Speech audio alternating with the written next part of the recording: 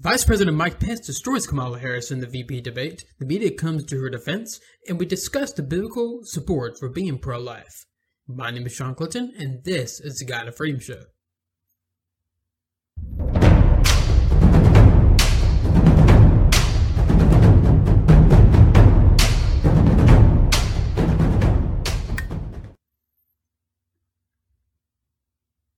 This show is sponsored by Anchor, the easiest way to make a podcast. If you always wanted to start a podcast but didn't know where to begin, Anchor is definitely for you.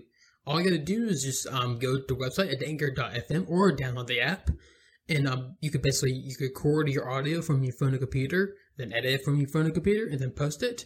You can also monetize it by having sponsorships, and you can add a kind of support button to raise funds for your podcast. You can also distribute it to many other podcast listening sites like Apple Podcasts and Spotify. Definitely check it out. It is all for free. Definitely check it out if you want to start a podcast. Alrighty, so I hope everyone has had themselves a great week. Happy Saturday.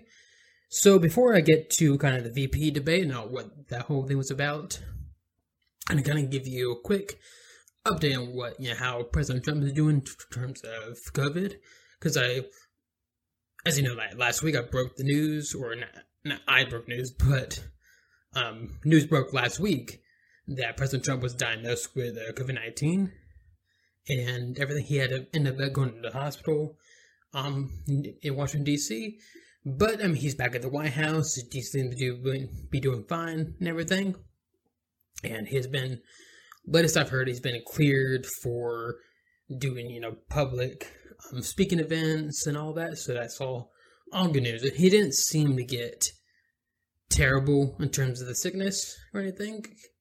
He got, from what I saw, he probably was on oxygen for a little bit and maybe had a high fever.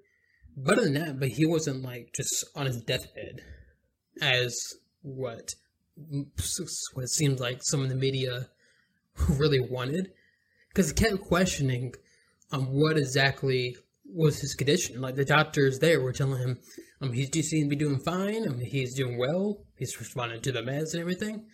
But the media kept asking, what was he ever on oxygen? Was he ever on oxygen? Did he ever have a fever? It's that they almost wanted him to get worse. They wanted him to get bad. And now, they want to basically invoke the 25th Amendment on him because he was sick. He had a cold, pretty much. Because, think about that for a second. You're going to remove a guy from the presidency all because he got sick. With nothing like terminal, nothing seriously deadly to right now, for him at least. It was just basically almost a cold for him.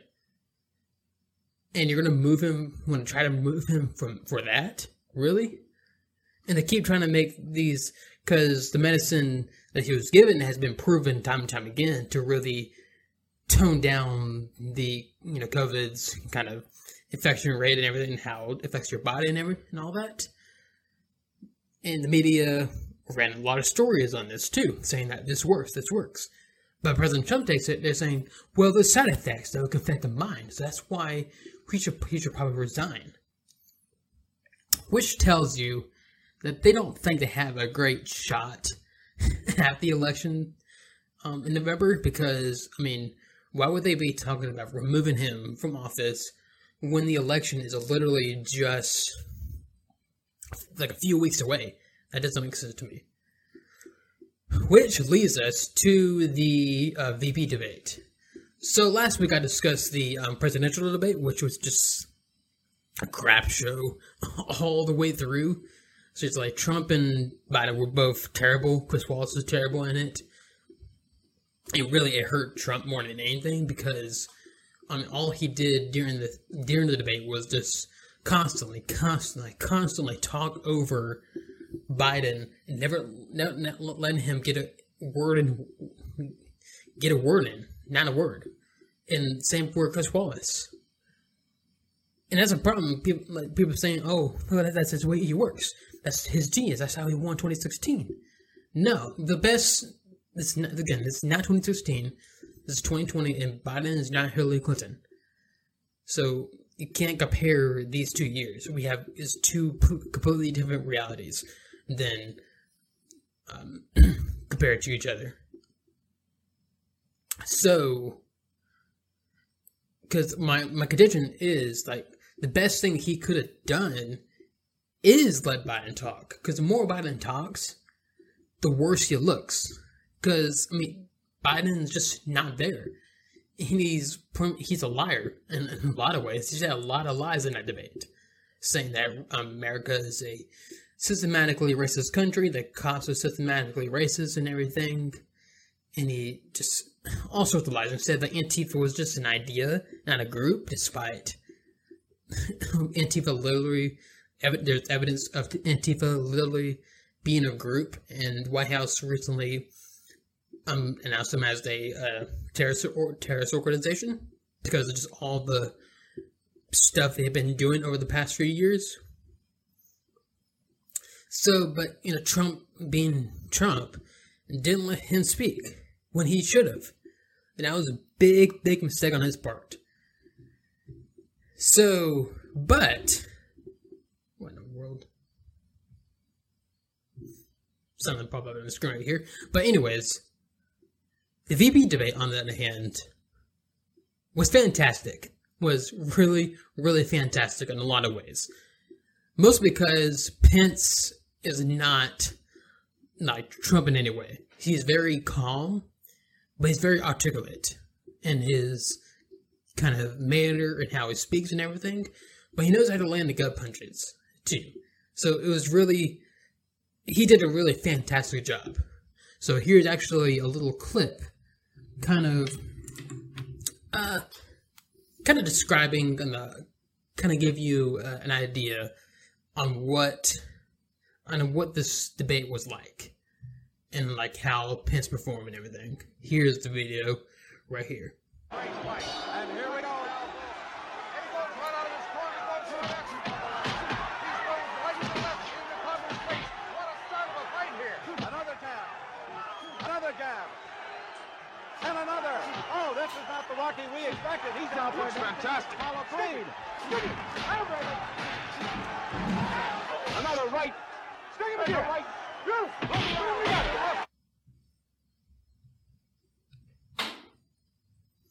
So yeah, but that's pretty much what the debate was like. Pence just dismantled Kamala Harris all the way through. I mean, Harris looked terrible. I mean, I'll get to that in just a little bit, but I'm going to kind of give you a small recap of it in terms of the kind of what clips there were and everything, but I'm only going to do the first, two topics. The first one was over, of course, COVID-19.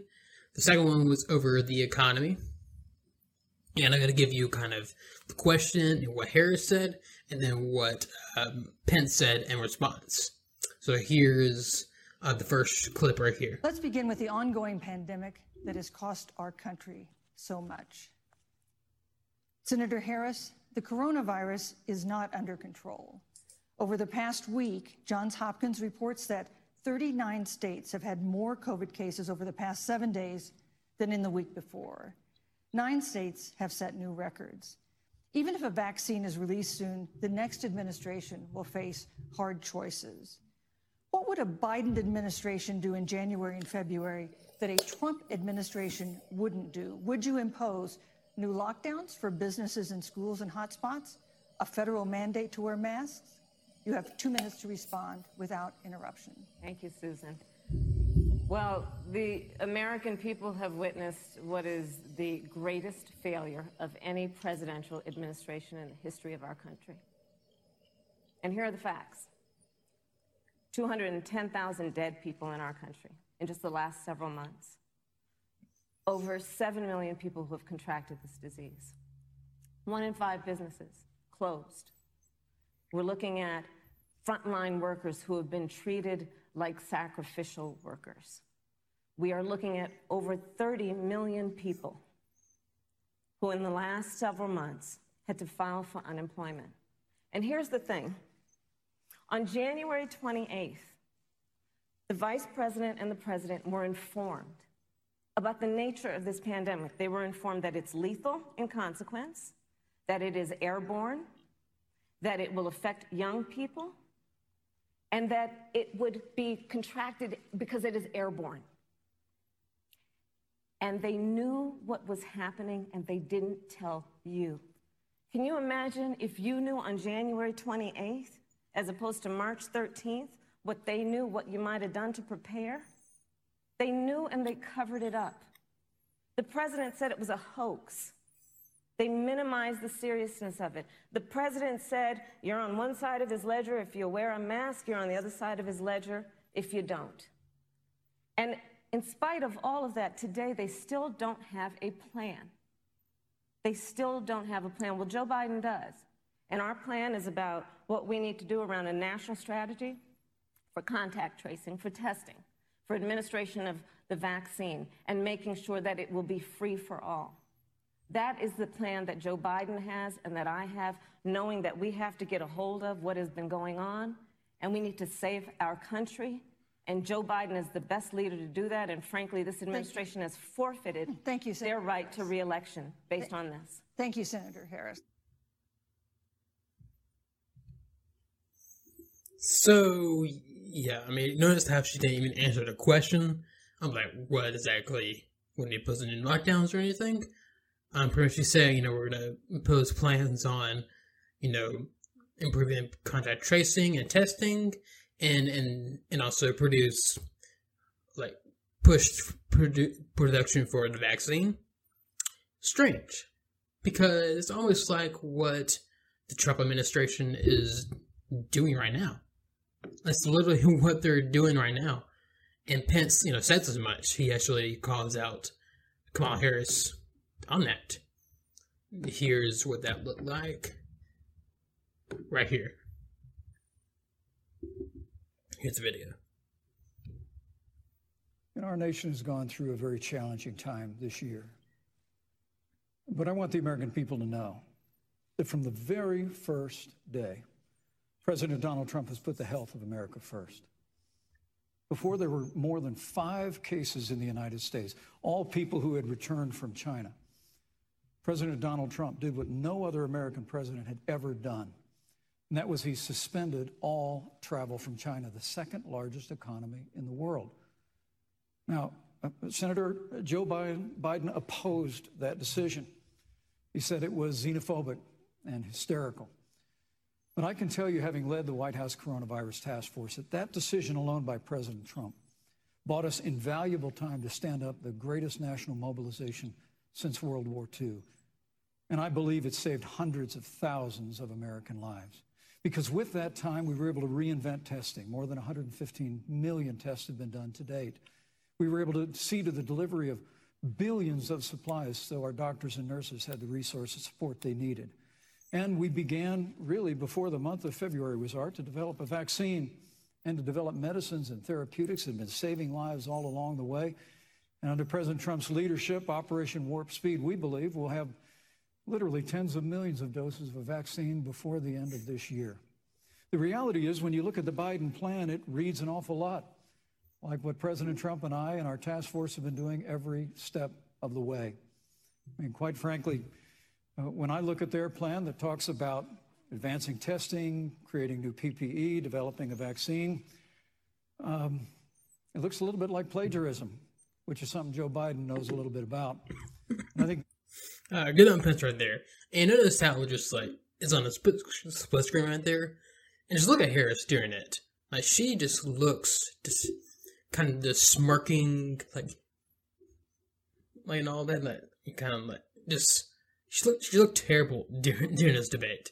And this was the same ordeal all throughout the entire debate. Like, she just smirked and just all sorts of stuff. So now we get to the economy and what this was about right here. So here's the first clip of the question and what Harris responded to right here. Here's a video right here. That's a good segue into our third topic, which is about the economy. This has been another aspect of life for Americans that's been so affected by this coronavirus. We have a jobs crisis brewing. On Friday, we learned that the unemployment rate had declined to 7.9% in September, but the job growth had stalled, and that was before the latest round of layoffs and furloughs in the airline industry at Disney and elsewhere.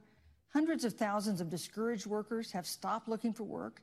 Nearly 11 million jobs that existed at the beginning of the year haven't been replaced. Those hardest hit include Latinos, blacks, and women. Senator Harris, the Biden-Harris campaign has proposed new programs to boost the economy, and you would pay for that new spending by raising $4 trillion in taxes on wealthy individuals and corporations. Some economists warn that could curb entrepreneurial ventures that fuel growth and create jobs.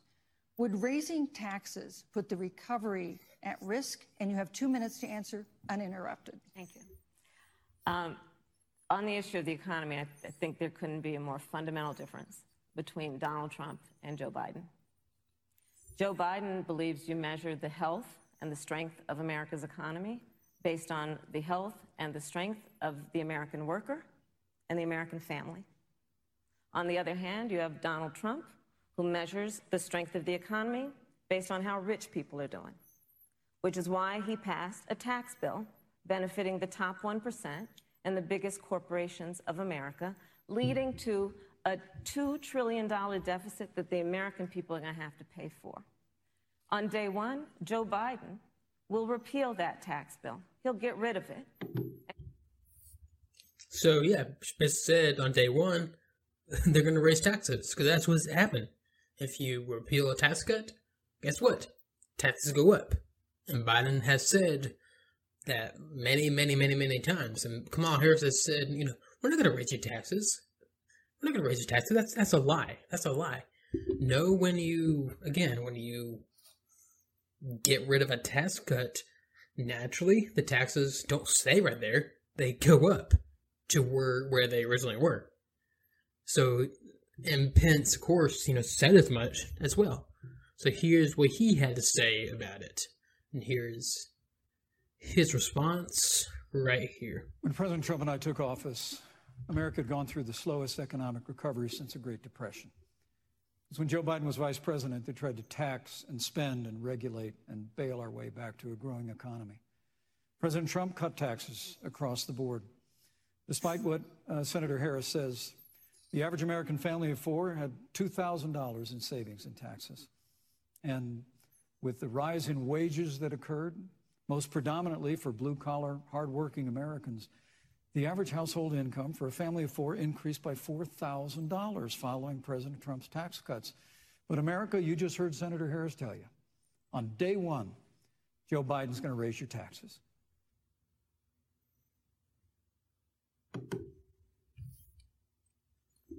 I mean, he's not lying right there. That's exactly what happened right there. I mean, pretty much the entire debate was like this. Just Pence just dismantling Kamala Harris all the way through, especially on the Supreme Court, for example. She refused to answer whether or not they'll pack the court and all that. But I'll continue on with that just a little bit. But first, you got to go over to YouTube or the God of Freedom blog to check it out. So not only you get the rest of the topic for the episode, but also towards the end where I go over the book of John and also the good stuff and bad stuff of the week. And remember, you can find me on your favorite podcast listening sites, like Apple Podcasts and Spotify, and wherever you listen to podcasts. Otherwise, I'll see you next week. This is the God of Freedom Show.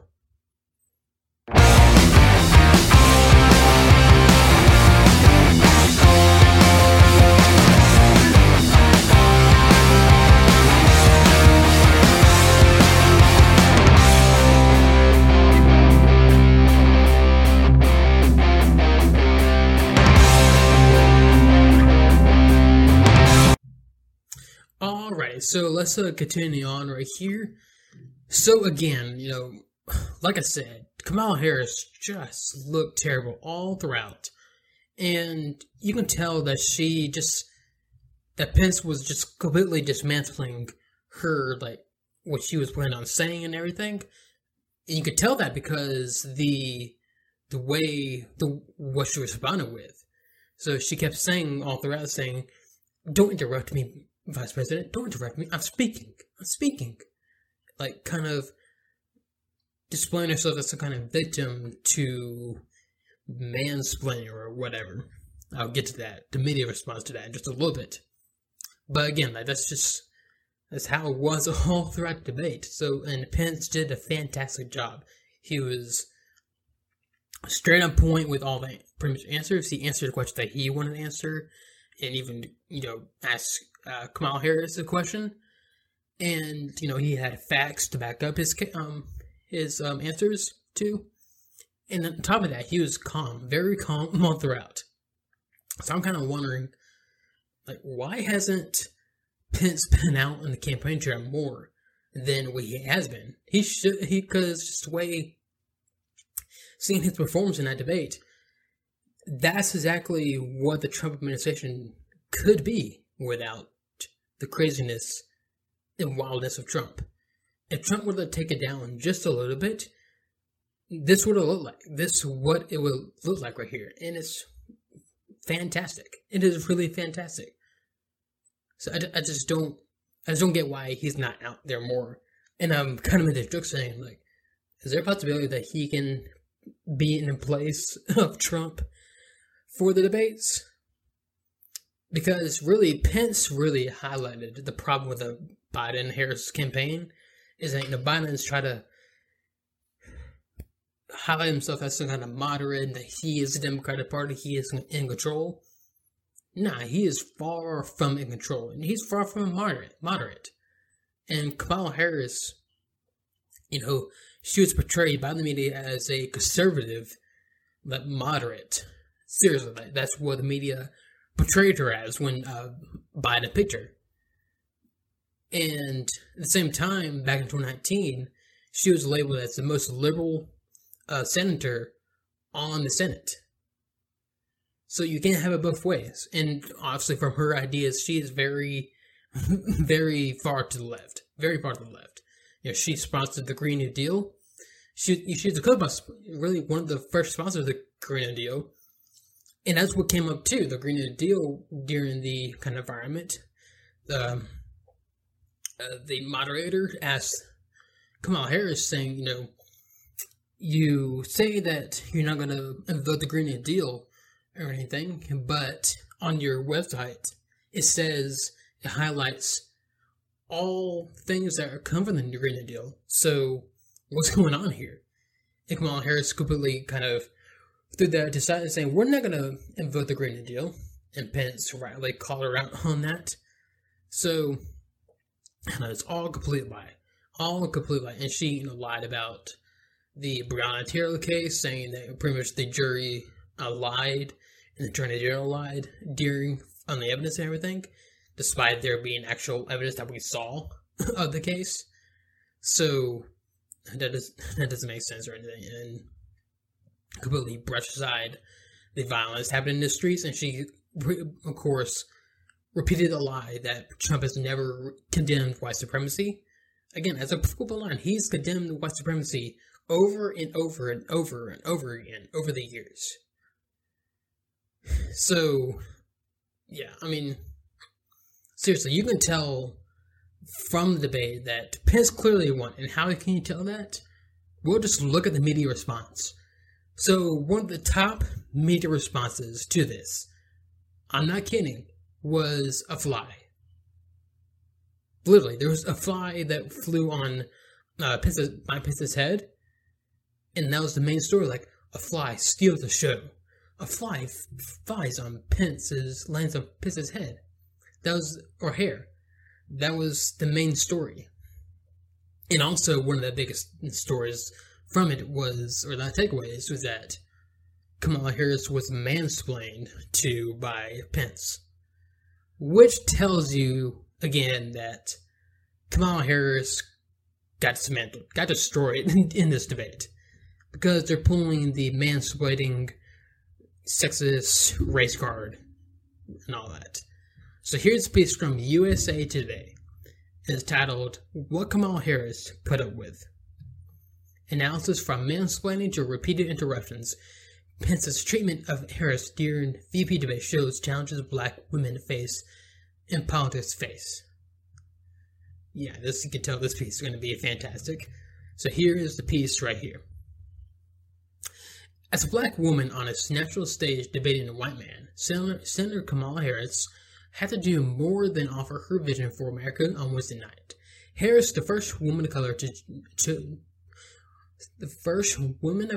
chosen to join a major party ticket, was expected not only to follow the explicit rules of the vice presidential debate, but also the unspoken rules of her gender and race.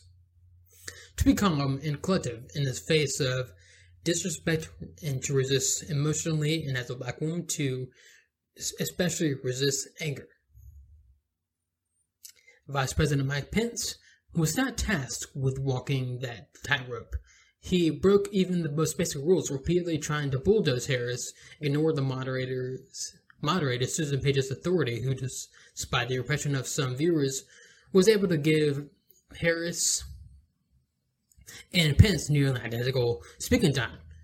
And despite some estimates, Harris actually got more speaking time during the debate.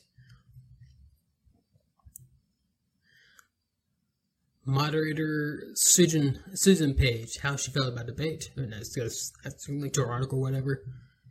Experts in gender and political science say Harris had to temper herself, place herself to tread carefully in ways Pence did not.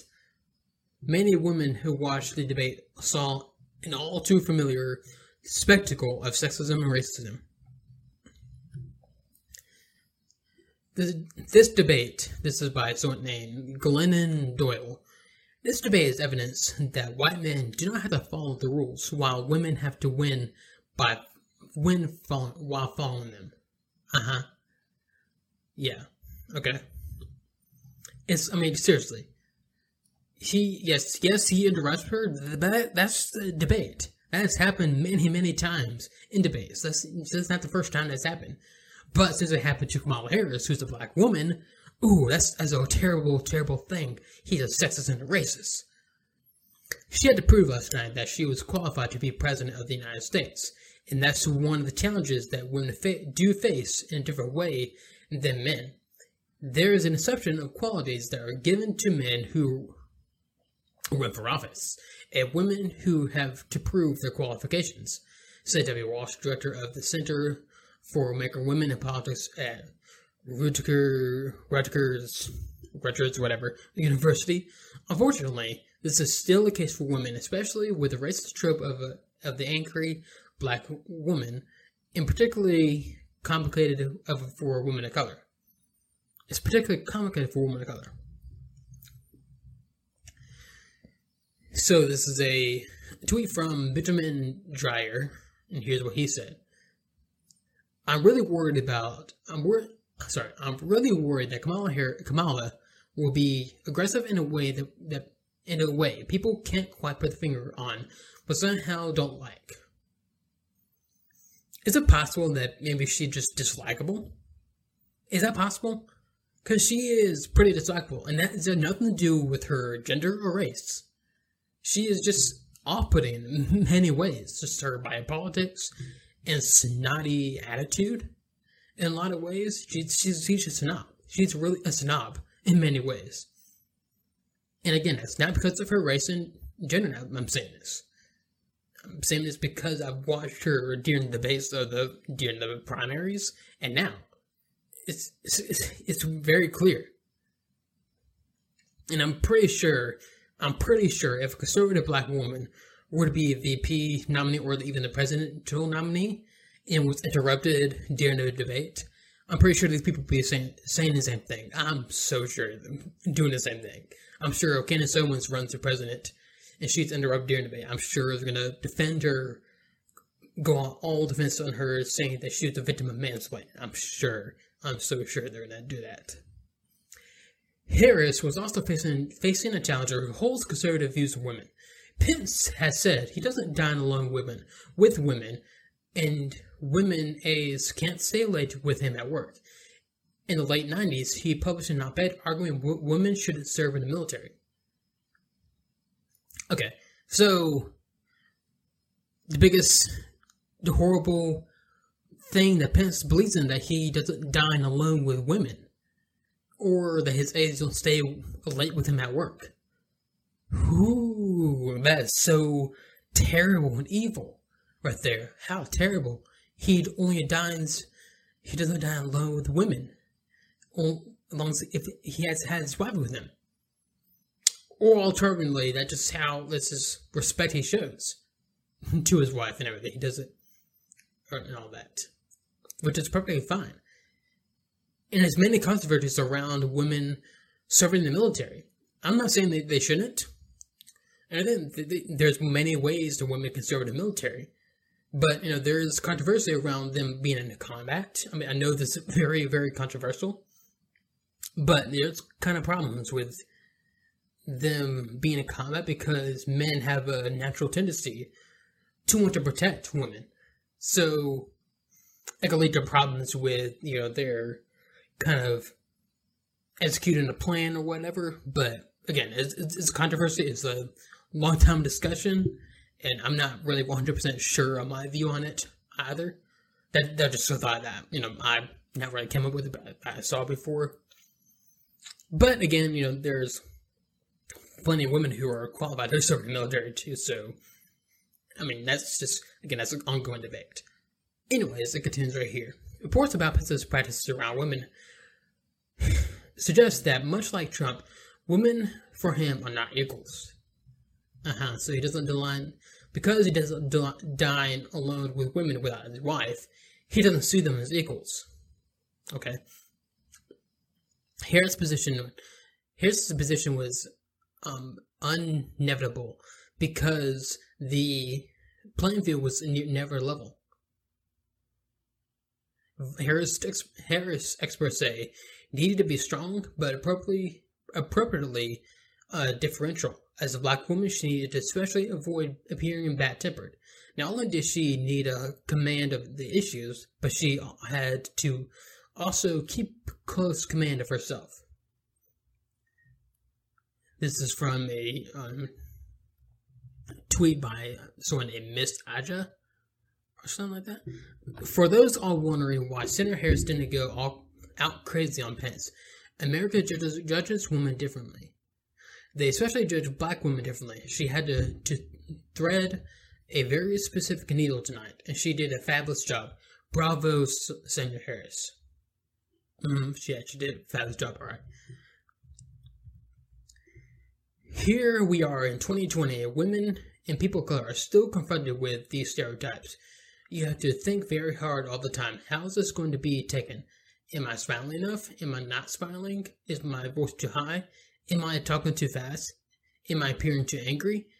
Is that what I'm wearing to be seen as a school manager too sexy?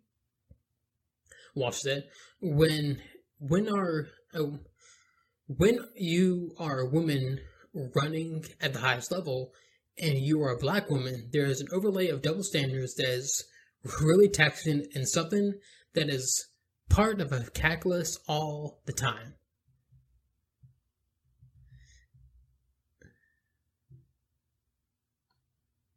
Academic research suggests that black women are disproportionately regarded by white audiences as too angry, too loud, too aggressive. Harris had a fine line to walk. Experts agree Harris had a solid debate format, strong, forceful, and knowledgeable. But the work of navigating sexist and racial stereotypes means she also could not be completely authentic, and something Walsh has said can ultimately hold women back, since authenticity, goodness, whatever, is often what voters seek. Apparently I can't read. Alright, it continues right here with what in the world? With the topic of mansplaining. On social media, users remarked that Pence had at times appeared to be mansplaining, a term used to describe when a man explains something to a woman in a condescending way, when he either doesn't know anything about it or knows far less than the woman he is talking to. Okay. When Page asked about the killing of Breonna Taylor, Pence said it was an insult to the police officers across the country for Joe Biden and Harris to say there is implicit bias in the criminal justice system. Okay, I mean, Biden has said that. Harris has said that many times. Where's the lie? Harris was unequivocal in her response. I will not sit here and be lectured by the vice president and what it means to enforce the laws of our country. I'm the only one on the stage who has personally prosecuted everything from child sexual assault to homicide, she said, referring to her time as a prosecutor. Walsh said moments like that resonated, especially with women. A lot of women around the country could feel the certain level of mansplaining going on, and she responded to it in a forcible, clear way. She responded to that assertion by saying, I was a prosecutor. How dare you say that I believe that law enforcement are implicitly biased against blacks, even though I said it many times. And Biden has said it many times. Goodness gracious. This is exactly what the media was doing all over the news that night. They were saying that Harris was a victim of mansplaining and racism and sexism, and there was a fly in Pence's head. That's how you can tell that Pence won. Pence clearly won debate. So where do we go from here? So in terms of where we go, I don't personally think anything really much changed from this, just because of just how divided this country is at this point. Didn't move the needle a little bit, I'm sure of it, but not by much.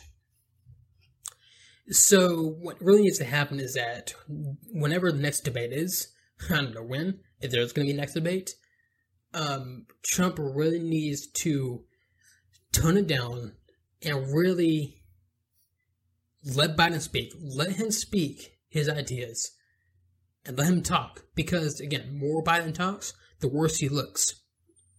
And trust me, people will look at him and say, well, the ideas he's spewing, I mean, I don't want that. Let's just vote for Trump. And I still think, Trump will win in the election. But as of right now, if the polls are right, he's not in a good place for that. And I stress if the polls are right. But, again, really nothing changes. I just hope really the Trump campaign needs to get their act together really, really fast. And again, maybe have Pence out more and Trump kind of tone it down a little bit. That would definitely help in a lot of ways. And sorry, hold on a second.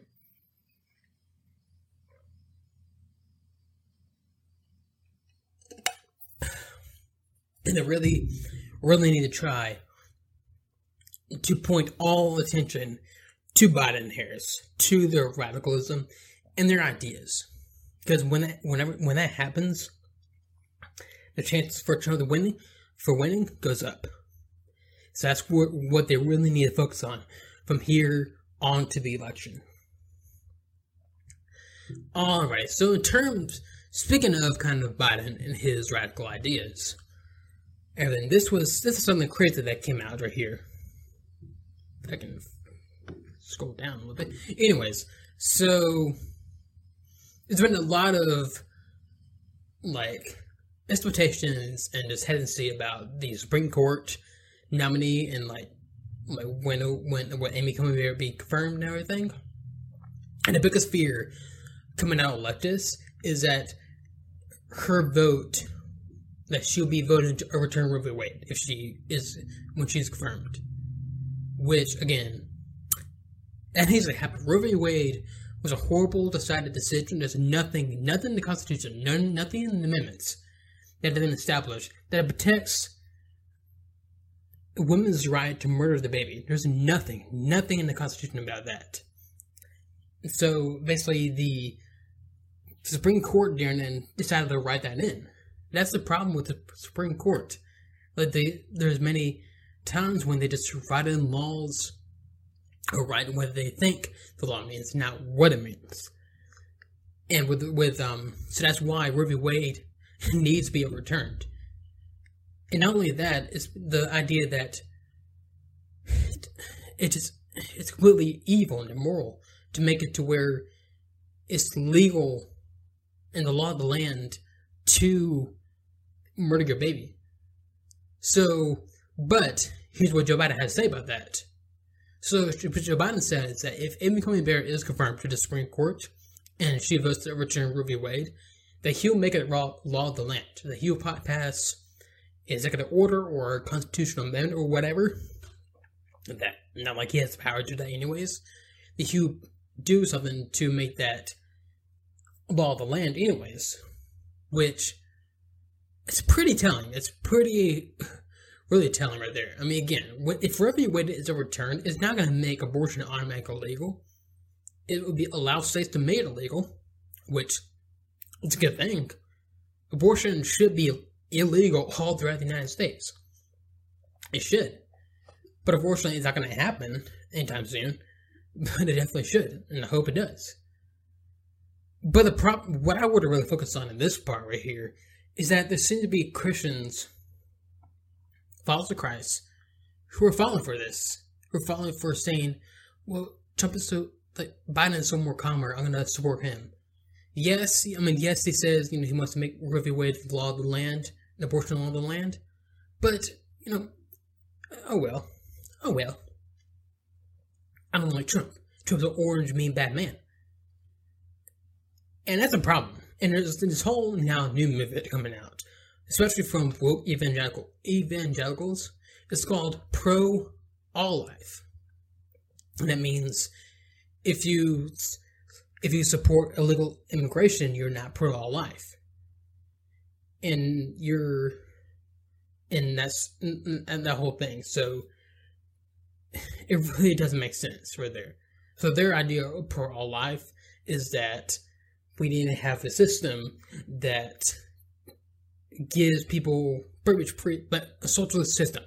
That's how we reach the utopia or the righteous system that we need to help people in need, which is completely untrue. Socialism is not biblical in any way, shape, or form. None. Nothing in the Bible says that we need to give money to the government needs to take our money and give it to someone else. That's stealing. That's completely stealing. That goes against a couple of the Ten Commandments. And when Jesus says, give and help the needy and the poor, that means, that needs to come out of your heart. It needs to, be a cheerful giver and freely give. Not to be coerced into giving, but freely give. And with a capitalist country, that's possible. Is capitalism perfectly righteous? No, it's not. So, but again, the same thing, now these woke evangelical pro-all-life Christians, so-called, are now saying that abortion, it's not a big deal. There's nothing about what it says anything about abortion, so it's not a big deal or anything. I'll get to that in just a little bit. But here's I got a couple articles right here. And one is from The Nation, and one is from, what is this? Rewire News Group. I'm just going to read the one from The Nation first. So here's what this was at. This is kind of a Q&A type deal. It's titled, A Christian Argument for Abortion. A Q&A with Rebecca Todd Peters.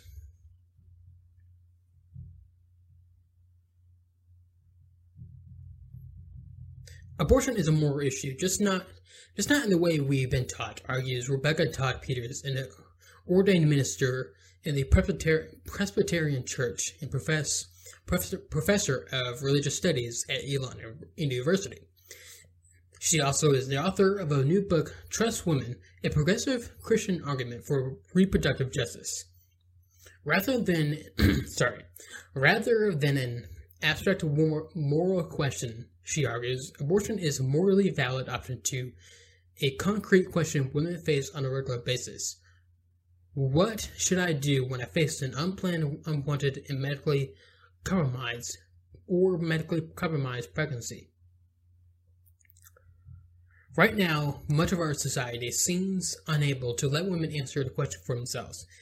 Peters attributes that state of things to misogynistic and patriarchal ideas of womanhood that judge motherhood to be a moral end that supersedes all others. Peters pulls no punches against Christianity, which she holds responsible for shaping many of these cultural norms. As an alternative, Peters offers a moral framework in the language of progressive Christianity and built on a foundation of reproductive justice, an intersectional approach conceptualized by a small cohort of Black women activists in the 1990s that recognizes the complexity of women's reproductive lives within the context of a specific woman's life. The moral consequences of having a child can be equal to, if not greater than, the moral consequences of having an abortion. Oh, really? So having a child and giving birth to a child is more morally consequential than killing the child? How does that make... That doesn't make sense whatsoever. Nothing. Anyways, it continues right here. And in so many cases, in many cases, she argues abortion can be a morally good decision. A morally good decision. I recently spoke with Peters about the book and her vision for the role of progressive feminist Christian theology in the contemporary abortion debates. The following interview has been edited for length and clarity. So, we got a whole entire new theology, if you will, for Christianity. It's called feminist Christian theology, just like kind of Black liberation theology, but it's all from a role of women. The feminist progressive view, which is, what I'm seeing, is anti-biblical in many ways. So here's kind of a little bit of the interview. You begin the book with a description of your own abortion before diving into the philosophical, legal, and religious attitudes about women that shaped the contemporary discourse around abortion. Why was it important for you to start from personal? She said, it took me a long time to make that decision to start from the personal.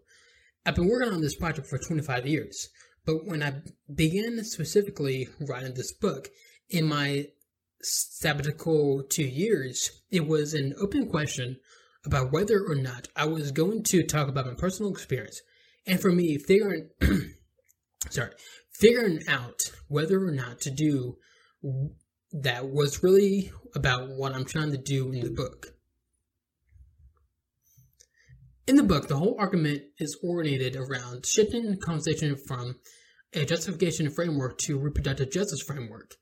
And the point of reproductive justice framework is to say abortions are events in the larger lives of women's reproductive experiences, and we can only understand them within the history of those lives. And women's stories are absent. The sort of ordinary abortion those stories are absent. So it felt important to have those stories, to normalize those stories, and to say abortion is a normal part of women's lives. It's a normal part of women's lives. That was absolutely the case for me in telling my story in a landscape for those stories. For the stories are so silent seemed very important to me.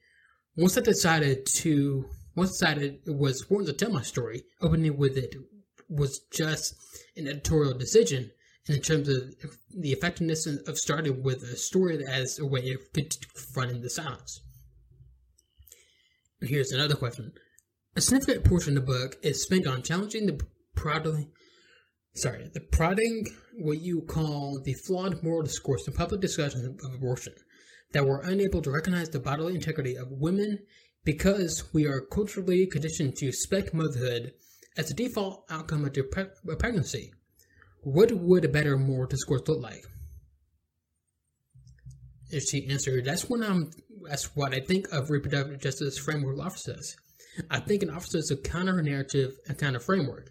The simplicity of a reproductive justice framework is one of the strengths.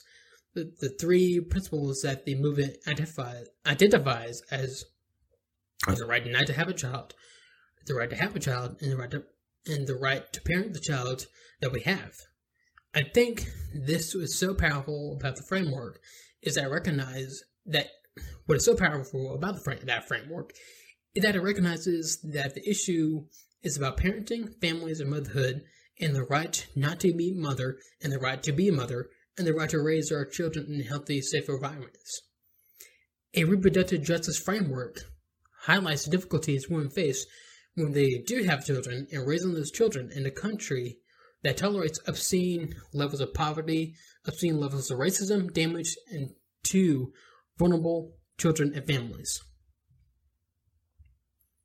So it's putting abortion back into context rather than isolating it, the questionnaire asked. Yes, right. I think that's the problem that I identify with the justification framework is that it forces public conversation into this narrow moral binary abstracted question: is abortion right or wrong? And that's the wrong starting point. Abortion is only ever their answer to a question a woman faces about what should I do when I have an unplanned or medically fragile pregnancy. That's the question. What should I do? That's an absolutely moral question. One of the things I really want to lift up in this book is abortion is definitely a moral issue. Because it's a moral issue within the context of women's lives, where women make more decisions about their sexuality all the time, having a child, I argue, is a larger moral issue than having an abortion because of the moral requirements motherhood are enormous. So that's pretty much what this whole piece is about, is her justification of making abortion like that is morally right. The abortion is morally right.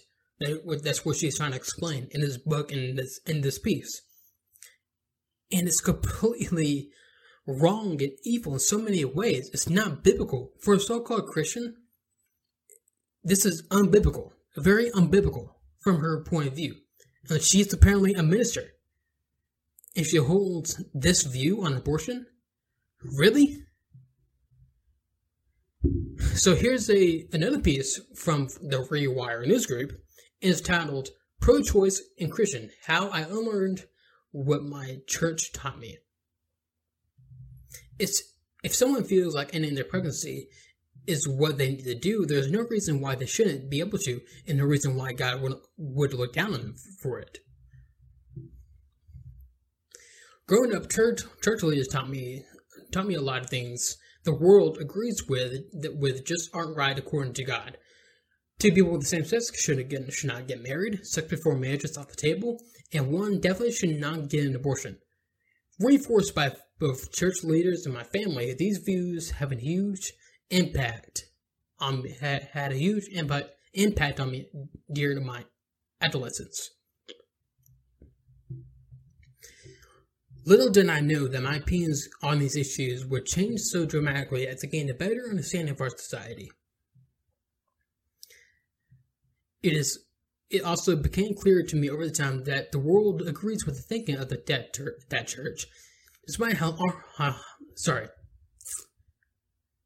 It also became clearer to me over time that the world agrees with the thinking of that church, despite how harmful the views are that it holds. My church definitely wasn't very conservative and even traditional church. It played contemporary music, and people wore jeans during Sunday service. We even handed out water bottles to activists protesting outside another church where the pastor's homophobic comments. Yet this kindness was actually made the church's teachings even worse. The church's message environment seemed accepting, but ironically, never truly embraced what fell outside the church-approved values and lifestyles. Instead, for example, accepting LGBTQ people as they are, the pastors and other members of the staff will open their arms and say they accept their flaws and that God loves them even though they are flawed. These believers may see the mindset as a way of being accepted, but what they really are saying is that they will accept you, that they will accept all of you, except the part of that they believe to be harmful or of a sinful nature. When you grow up in the church, the pastors and others at the top tell you what's right based on what's supposedly aligned with the Word of God. This makes it easier for them to dismiss an opposing view where that becomes prevalent in society, because to them it is of the world or deception of Satan. I would even hear my pastor say that we should stay strong in our beliefs, and even if we are called something a phobe, or accused of having any type of prejudice. I believe these things are so long, especially when it came to abortion. Growing up, I went to a private Christian school goodness gracious, I can't speak. Growing up, I went to a private Christian school from elementary school up until my sophomore year of high school. Most of the people who attended that school were pretty conservative in its environment, so the environment was definitely enhanced my way of thinking. It wasn't until I got to college that I really started talking to people of various points of view. My RA had a friend who was an intern at our local Planned Parenthood. She and I hung out a few times and started having conversations about feminism, the wage gap, and even abortion. She started a club on campus called Fem, where a group of us girls would talk about such topics and also just hang out and have fun. Even though I didn't end up staying involved in this club, I did continue learning about feminism and what it really means to call oneself a feminist.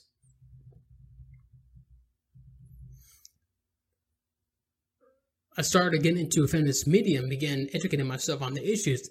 I then realized how wrong my way of thinking around reproductive rights really was. From Cecile Richards to YouTubers like Hannah Winton and Riley Dennis, these women really held my eyes open just how much misinformation is spread by my community leaders. When I learned that abortion is not an act of murder that goes against God, it was simply put a medical procedure that every person should have the right to, my mindset completely changed. Abortion isn't this inhumane act that deserves the stigma it has. It's a healthcare service that allows people to live the life they like to live. If someone feels like ending their pregnancy, what they need to do, there's no reason why they shouldn't be able to, and no reason why God will look down on them for it. Despite the numerous legislators in the United States and the leaders around the world continuing to limit access to abortion care, like some church leaders, many lawmakers and other officials have determined to stop people from making these decisions about their life and the family they want. That includes LGBTQ people.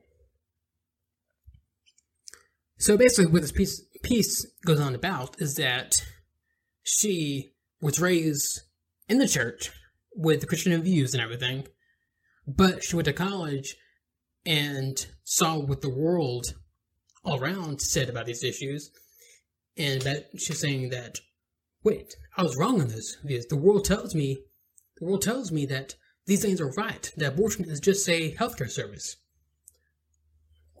So, as she said earlier, is that her church says that we need to be firmer in our beliefs and everything, not falling into the trap of the world or in Satan. That's exactly what Scripture teaches us to do. Let's jump to Romans 12:2. If I can get it open.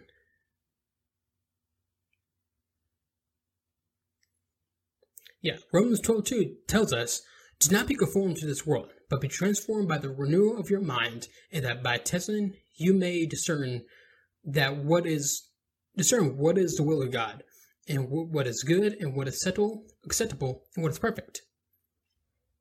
So, basically, what it's saying is that you gotta do not conform to the world. You renew your mind and have your viewpoints from the perspective of what God says.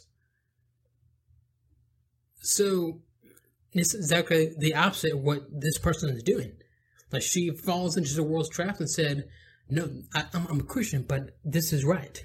Abortion is still right." No, it's not. Abortion is far from right. Far from it. It is horrible and evil act. It's not just a medical service. It's a horrible, violent act. And Scripture is very clear on this. Yes, it doesn't mention abortion specifically, but there's plenty of passages and verses in Scripture that suggest that life, it begins at conception, and that it matters to God. So first, let's jump to Isaiah 43:1.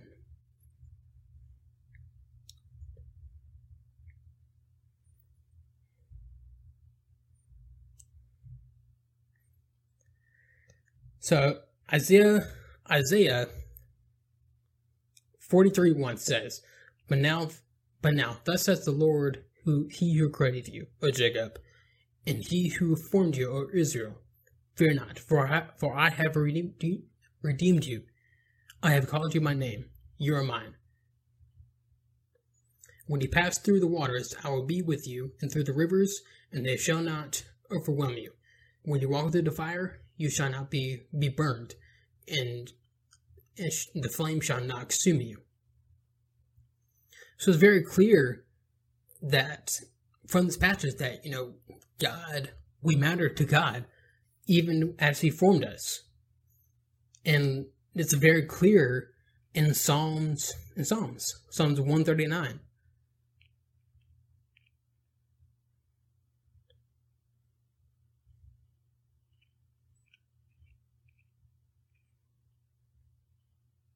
Psalms 139, 13 through 14.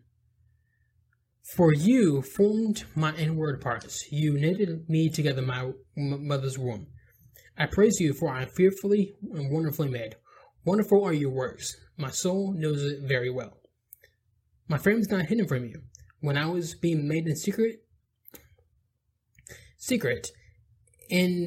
intrinsically woven in the depths of the earth, your eyes saw my unformed substance. In your book were written, every one of them, the days that were formed from me, and when as yet there was none of them.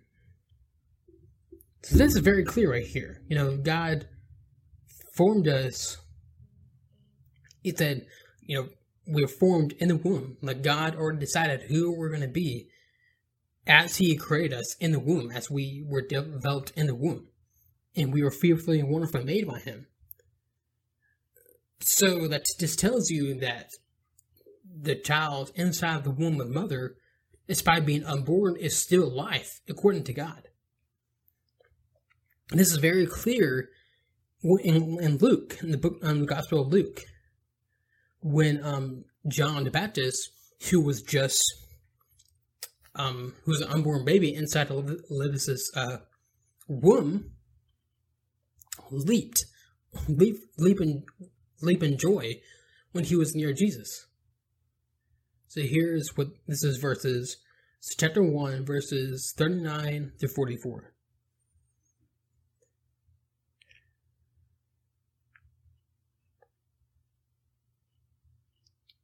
Sorry. There we go.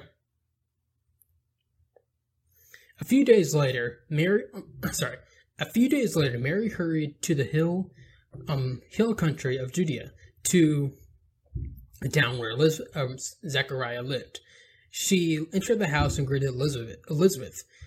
At the sound of Mary's greeting, Elizabeth's child leaped within her, and Elizabeth was filled with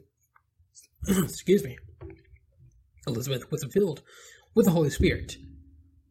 Elizabeth gave a glad cry and exclaimed to Mary, "God has blessed you above all women, and your child is blessed. Why am I so honored and that the mother of my Lord should visit me?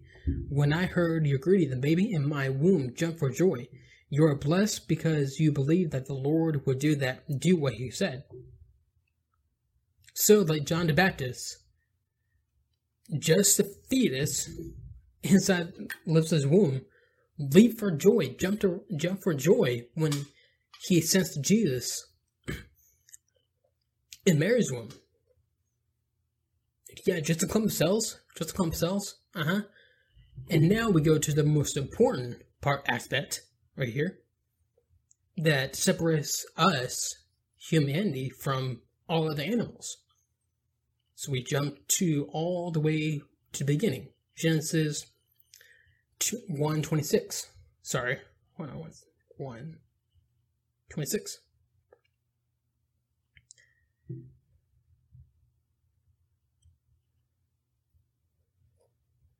And here's what it says. Then God said, "Let us make man in our image, after our likeness, and let them have domination over the fish of the sea, and over the birds of the heavens, and over the livestock, and over all the earth, and over every creeping thing that creeps on the earth." So God created man in his own image. In the image he created him, male and female he created them. So the idea of being made in the image of God is that sorry, 1 second. Sorry, my throat's a little dry right there. But again, with being made in the image of God, we are given what's called the breath of life from God. And that's what separates us from the animals, other animals. And that's why we're so unique to God. And that's why we matter so much to God, even in the womb. So the idea that God will be okay with abortion is complete nonsense.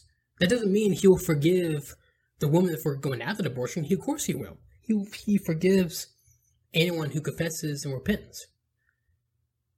And that's where kind of we as the church need to step up from, because there's some of the church who had a tendency to kind of shun the women who have an abortion, like shun them away and disown them pretty much. And that's not what we're called to do. Yes, we just said we had to call out sin for what it is. Getting an abortion, it's sin. It is murder. But at the same time, we do need to give our hand out to women who are struggling, even if they're struggling with their choice of getting an abortion. There's many women who struggle with that decision after they get it. So that's where we as a church do not shun them away, but bring them in with staying true to Scripture, of course, but bring them in and give them love and support in any way, shape, or form. That's exactly what we're called to do in the church. That's what Christ says. But again, the idea that that Christianity needs to be reformed in order to accept all these things is not true. We're not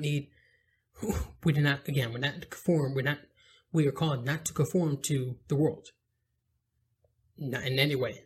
So these woke evangelicals need to really renew their minds and repent and come back to what Scripture actually says. That's just plain and simple right there. Alright, so now let's move on to the book of John now. Back to the book of John. or not back, but to the book of John.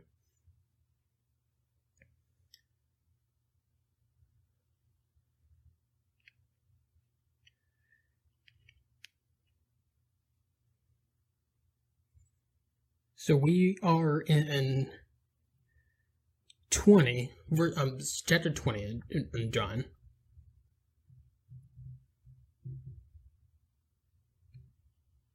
Okay. So this is about the resurrection, and maybe you can follow me along if you want as well. Early on Sunday morning, while it was still dark, Mary Magdalene came to the tomb and found that the tomb had been rolled away from the entrance. She ran and found Simon Peter and the other disciple, the one whom Jesus loved.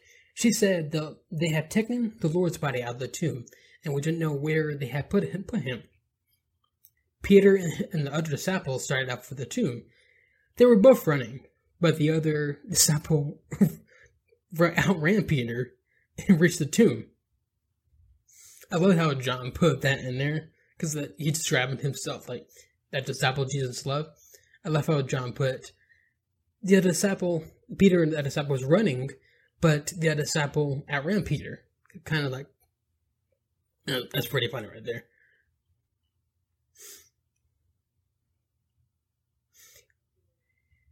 Sorry, he stooped down and looked in and saw the linen wrappings lying there, and he didn't go in.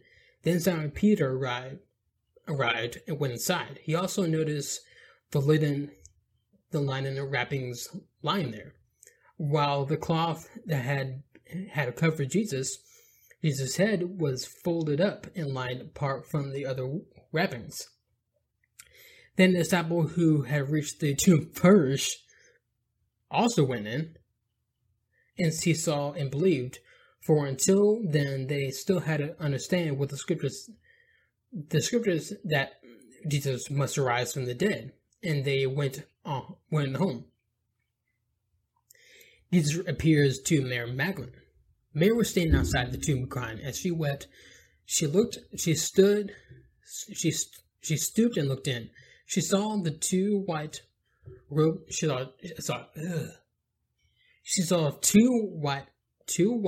angels, one sitting at the head of goodness, I can't read. Sorry, guys. She saw two white-robed angels, one sitting at the head, and the other at the foot of the place where the body of Jesus had been laying. "Dear woman, why are you crying?" the angels asked her. "Because they have taken my Lord," she replied, "and I don't know where they have put him." She turned to leave and saw someone standing there. It was Jesus, but she didn't recognize him. "Dear woman, why are you crying?" Jesus asked her. "Who are you looking for?" She thought he was a gardener. "Sir, if you have taken him away, tell me where you have and put him, and I'll go and get him." "Mary," Jesus said. She turned to him and cried out, "Rabboni," which is Hebrew for teacher. "Don't cling to me," Jesus said, "for I haven't yet ascended to heaven. I haven't yet ascended to the Father, but go find my brothers, and tell them I am ascending to my Father, and your Father, to my God and your God." Mary Magdalene found disciples and told them, "I have seen the Lord."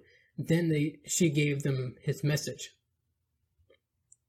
Alright, so we'll continue on with the rest of 20 next week. Yeah, we're going to finish 20 next week. Alrighty, so now let's move on to the Good Stuff Ambassador of the Week.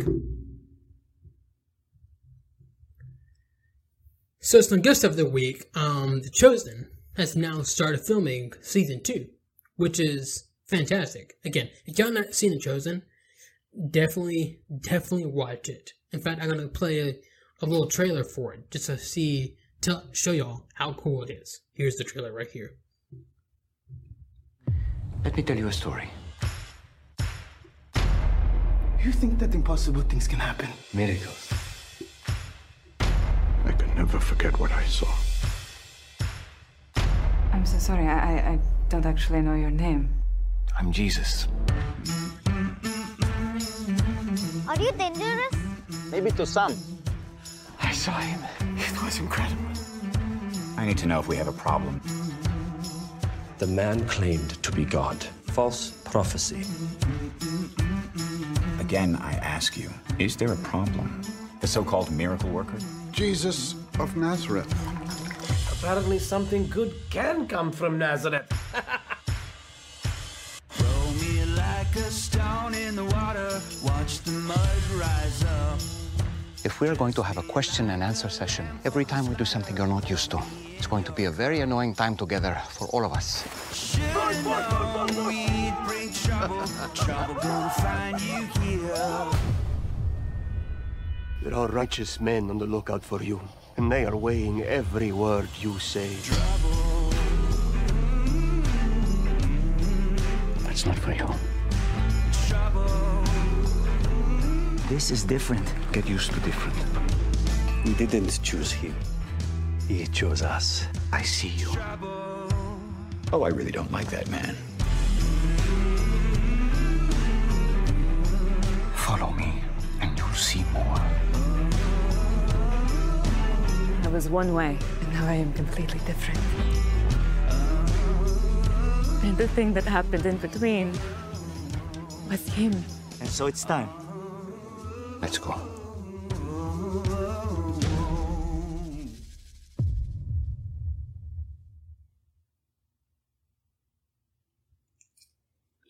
Yeah, so again, if y'all not seen this show, definitely go watch it. You can go to the Chosen app and watch it for free. As in, the app is free too.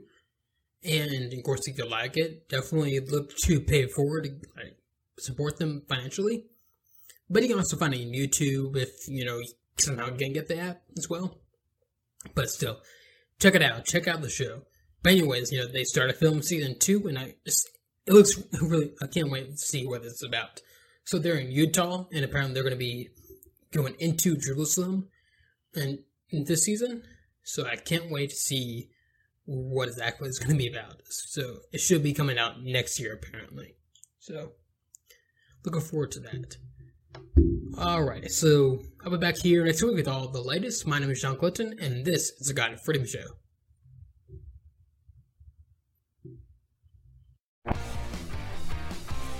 If you enjoyed this episode of the God and Freedom Show, hit that like button and follow the page to get more content. You can also find me on your favorite podcast listening sites like Apple Podcasts, Spotify, and SoundCloud. Thank you for listening or watching.